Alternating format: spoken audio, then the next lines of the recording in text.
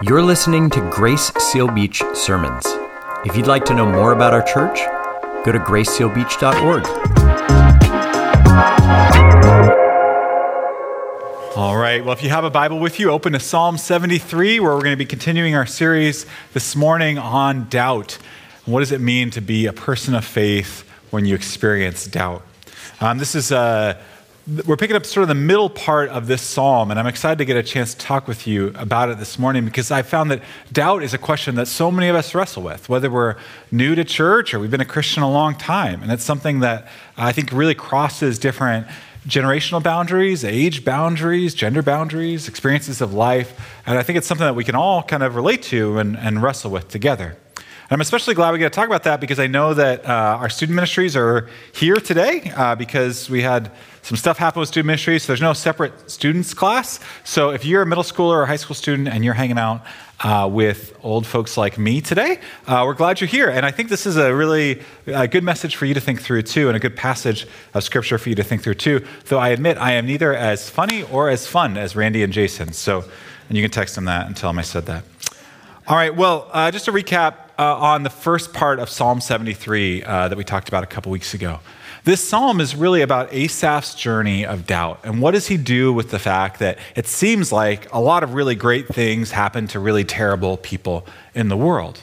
Asaph was a worship leader. He was kind of like a professional religious person during the time of King David.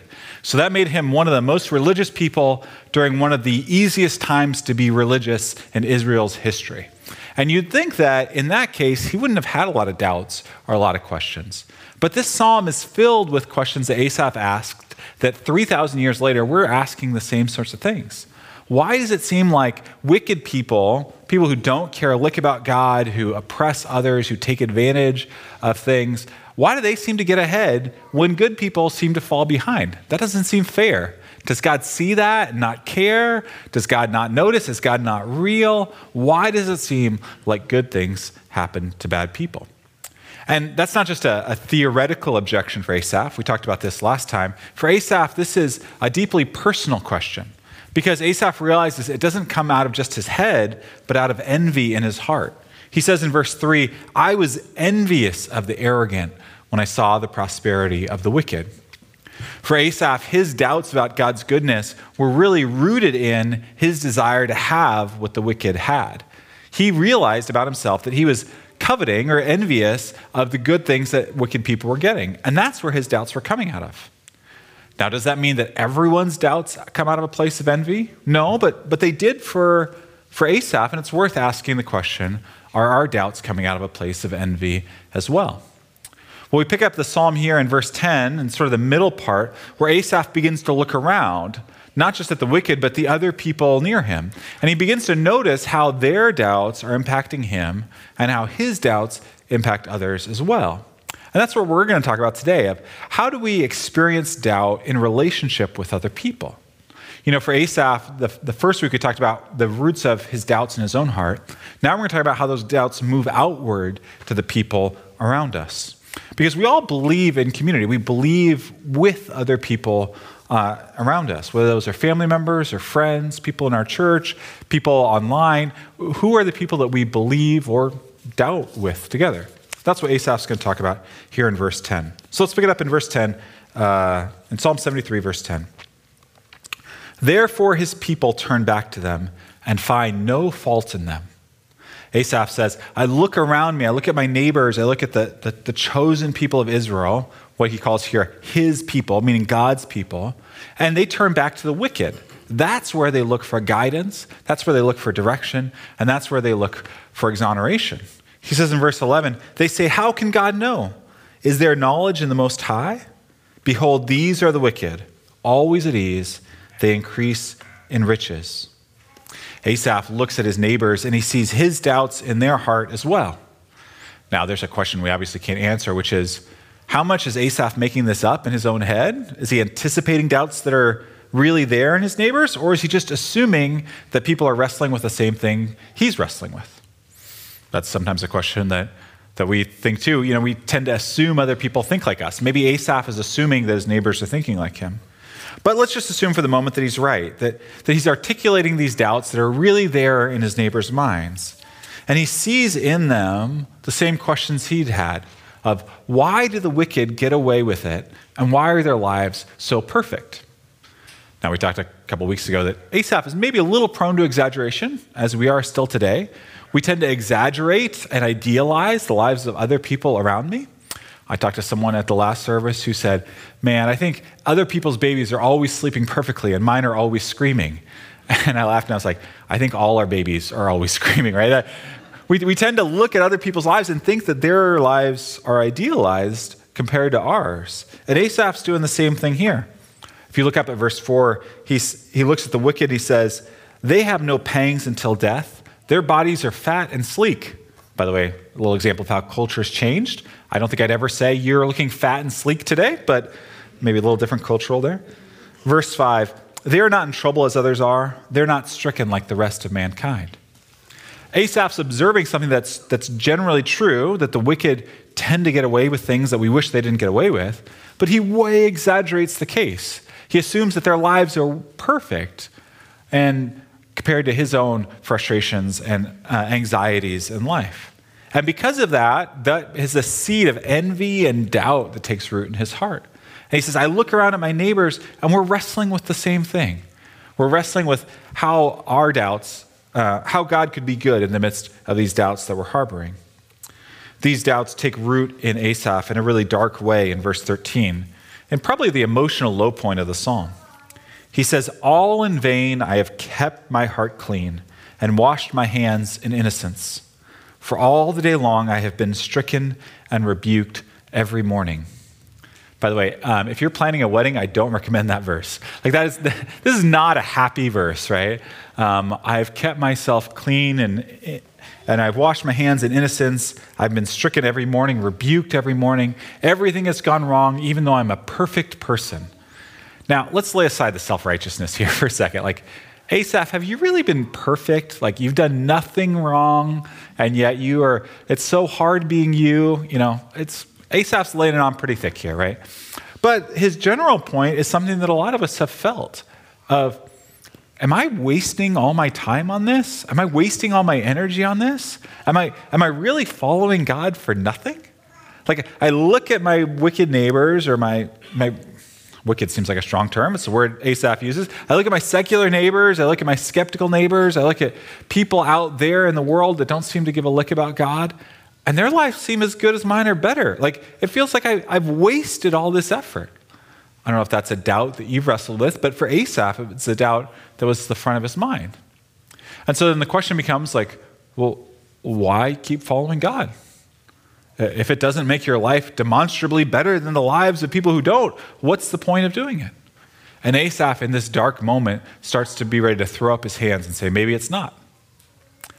All right, well, that's it for today. I'll see you later. No, we're not going to end there, but it is a real question. It's a question that Asaph is wrestling with, and he assumes that the people around him are wrestling with as well. Now, we'd like to think that Asaph is wrestling with this as an individual, because we're an individualist culture. But the psalm itself shows that Asaph is thinking about these things in community, that the doubts of others are perpetuating his own doubts.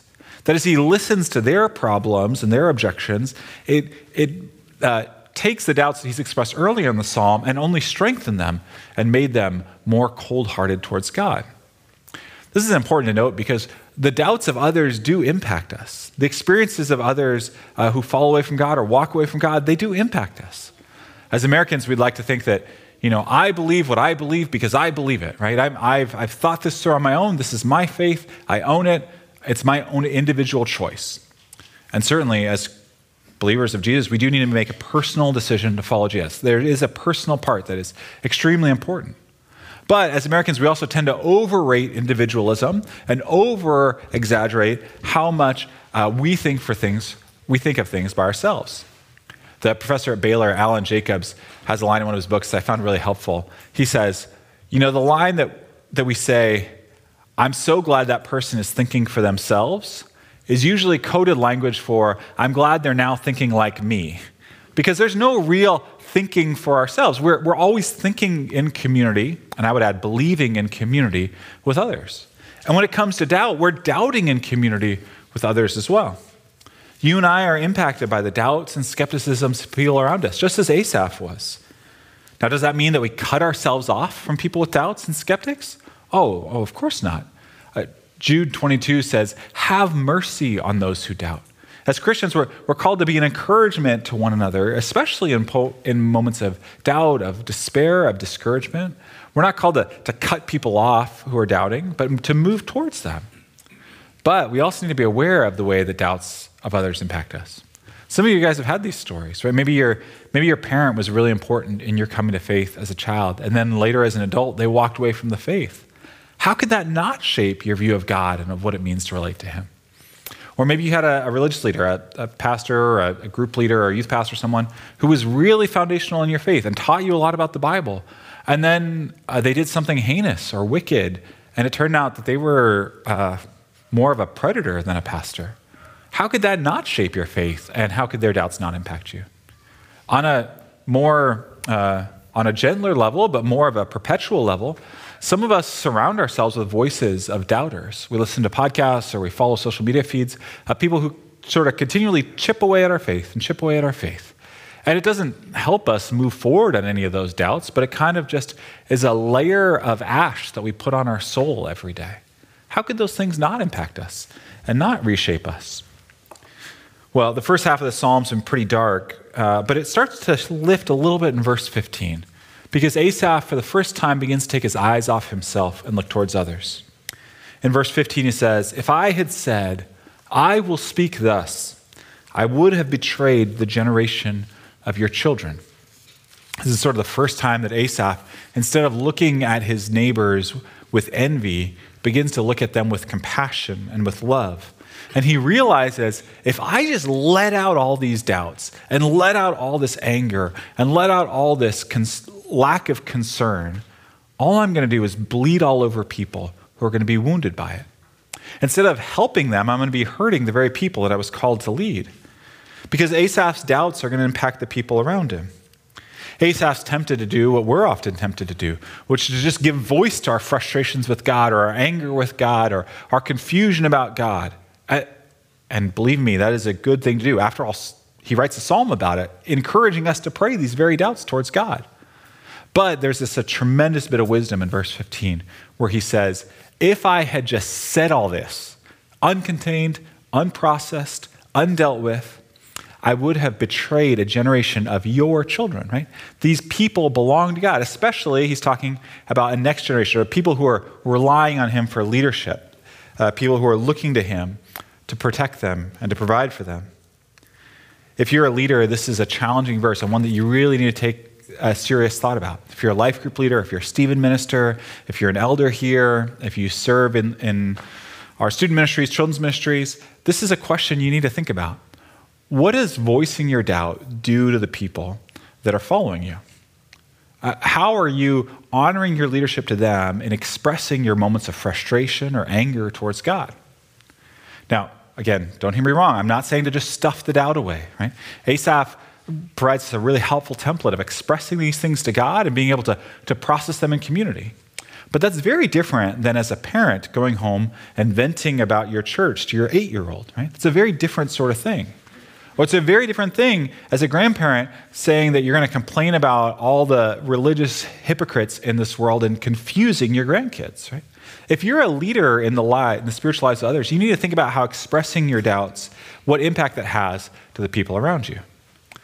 And I know social media is like the whipping boy today, but I'm going to just keep going back to it. This includes what we post online and what we express outwardly to the world and sort of letting vent to our anger and in the process betraying some of God's children.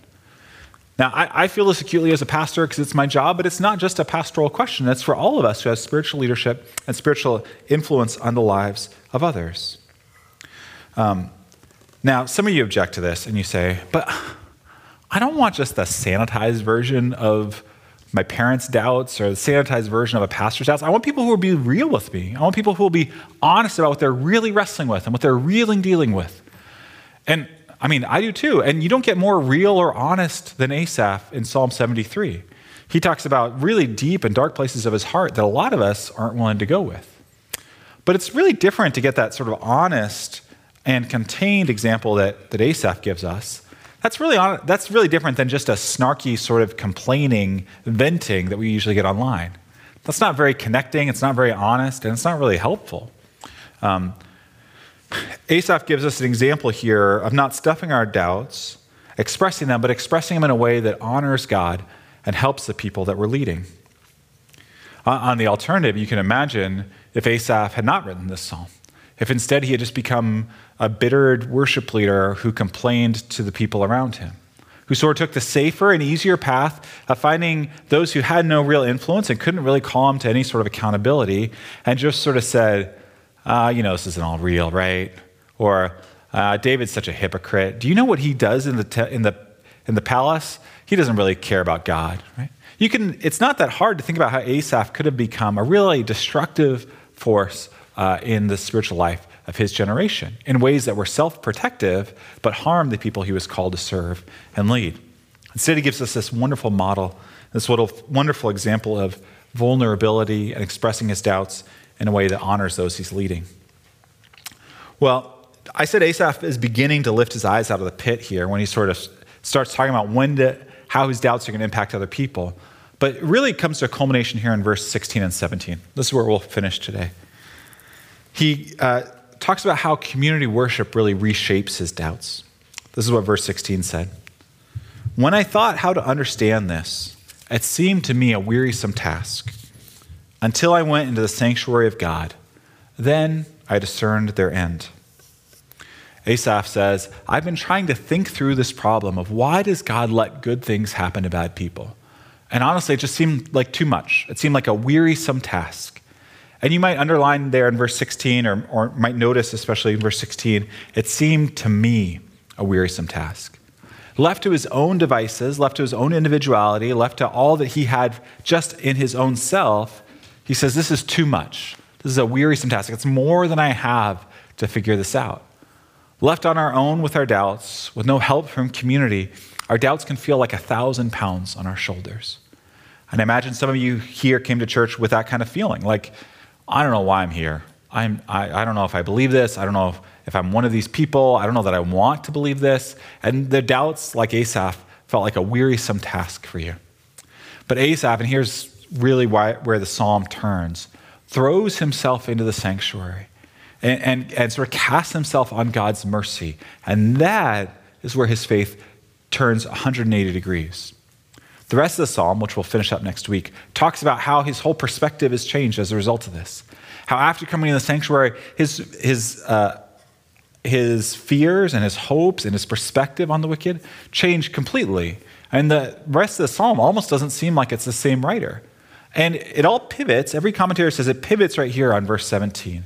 His going into the sanctuary to discern the end.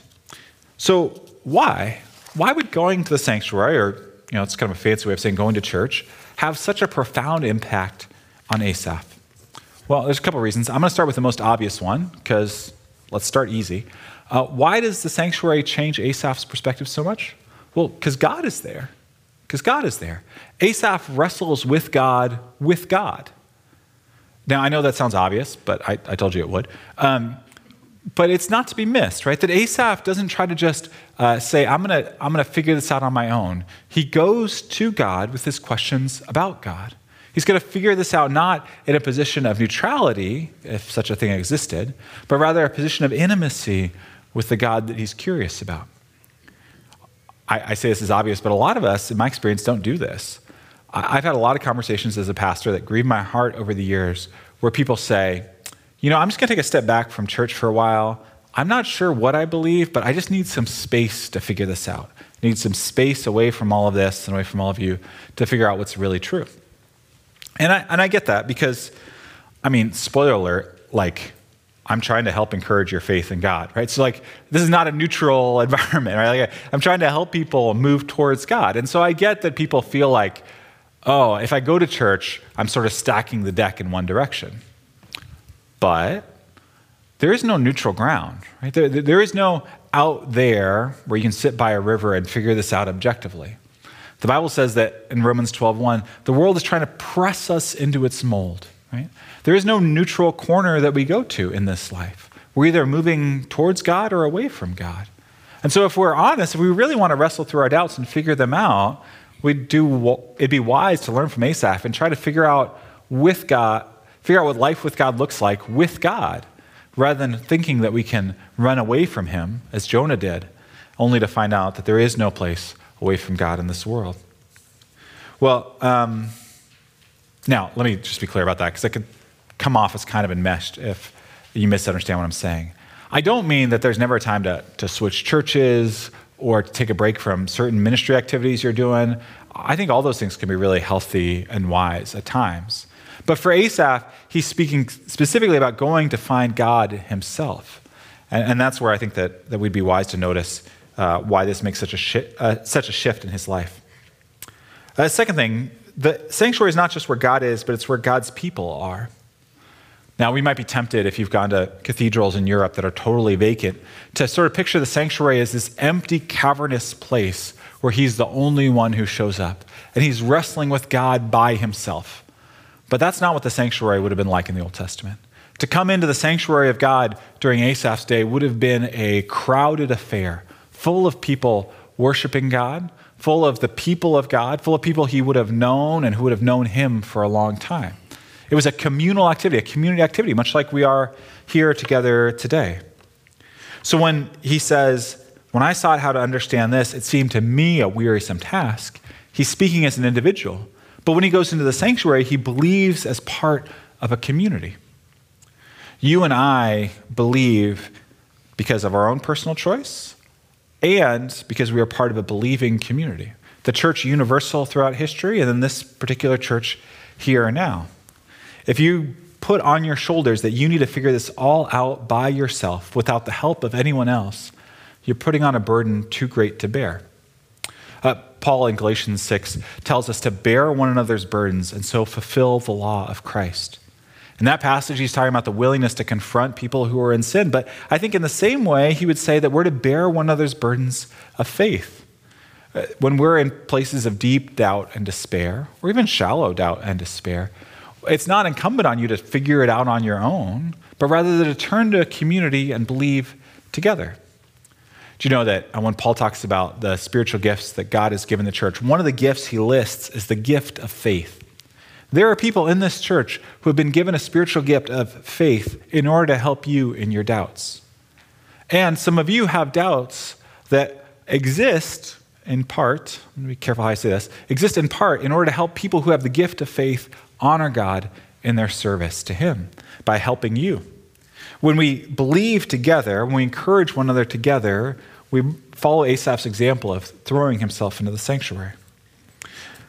Last thing, so God's there, God's people are there, and we'll talk about this more next week, the sacrificial system was there. You know, it's tempting for us to think of the Old Testament sanctuary and think about our church, but it wouldn't have looked like this. I mean, no TVs for sure. But the biggest difference would have been the sacrificial system. To go into the temple in the Old Testament, or into the sanctuary, this would have been before the temple, would have been centrally located around the sacrificial system. That was the consequences of sin showing themselves in the sacrificing of animals and birds. Now, the sacrificial system is a whole other topic for another day, and we can't cover it in all its detail. But it is important in this psalm because Asaph's core objection has been, there are no consequences for the wicked. They get away with sin and nothing matters. Nothing happens to them. And he goes in, and I imagine him seeing the sacrificial system and saying, there is a consequence for sin. God does see, God does care, but God is gracious and patient. And I would hope, and we'll talk about this more next week, I would hope that Asaph's heart begins to turn here. And instead of saying, I can't believe those wicked people out there are getting away with all this, he would have realized, I'm one of those people. I haven't kept my heart pure every day of my life, or whatever he says in his dark moments of verse 13 and 14. I haven't been totally pure. I'm in need of forgiveness as much as anyone. As Christians, we see this even more clearly because the sacrificial system points us to Jesus' death on the cross. As Christians, we see that the only one who had ever kept his heart pure did so not for his own exoneration, but so that he would give his life as a ransom for all of us. We read Asaph's objections about the wicked getting what they don't deserve, and we don't say, oh, that's terrible, I can't believe that happens. We humbly say, that's us. We get what we don't deserve. And not just things in this life, but much more importantly, we receive forgiveness and mercy as a result of Jesus' death in our place. All right, I said we'd end there, so let's end there. A couple questions for you to pray about and think about this week.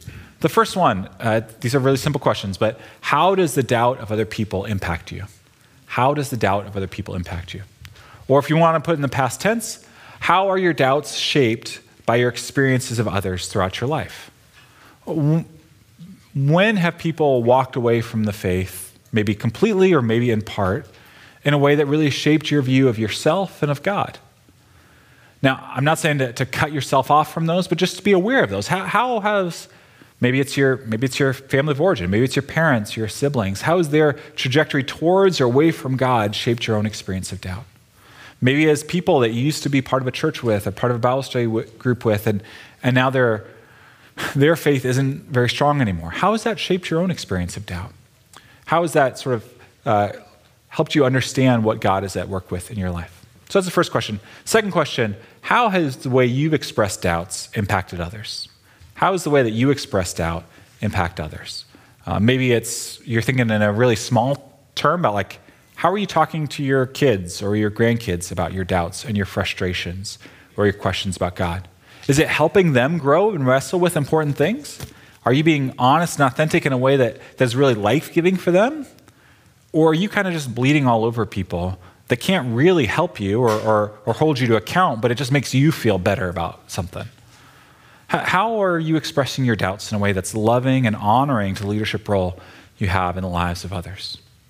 How are you expressing your doubts towards others in a way that moves you forward? All right, so I'd encourage you to pray through those things, reflect on those things, and I'd be happy to talk with you. Leaders of our church will be up on your right after the service. They'd be happy to pray with you. If this takes a couple days for you to sort of think through, feel free to email me or call me, and be happy to have coffee and talk with you about some of these questions of doubt. Let's pray. God, I am grateful for this psalm. I'm grateful for all the ways that sort of brings to the surface things in my own heart and in the hearts of all of us as we hear your word. God, I pray for those who are carrying really heavy doubts right now. Doubts maybe that are similar to Asaph's, maybe ones that are different, but they feel as heavy as Asaph's did. I pray that your word would help them to be honest with you and honest with people who can help them work through those questions and those doubts. God, we're grateful for those who are here who have the gift of faith. All this talk about doubt seems like a foreign language. They believe and they trust and they don't wrestle with doubt at all. God, may they be a gift to the rest of us. And then, God, I pray for those who have some doubts. They don't feel like 1,000 pounds, but they're there and they nag at their souls. God, I pray that as we see in Asaph's example, that the experience of doubt wouldn't just be something we repress or push away, but that it would help us move closer to you. In Christ's name we pray. Amen.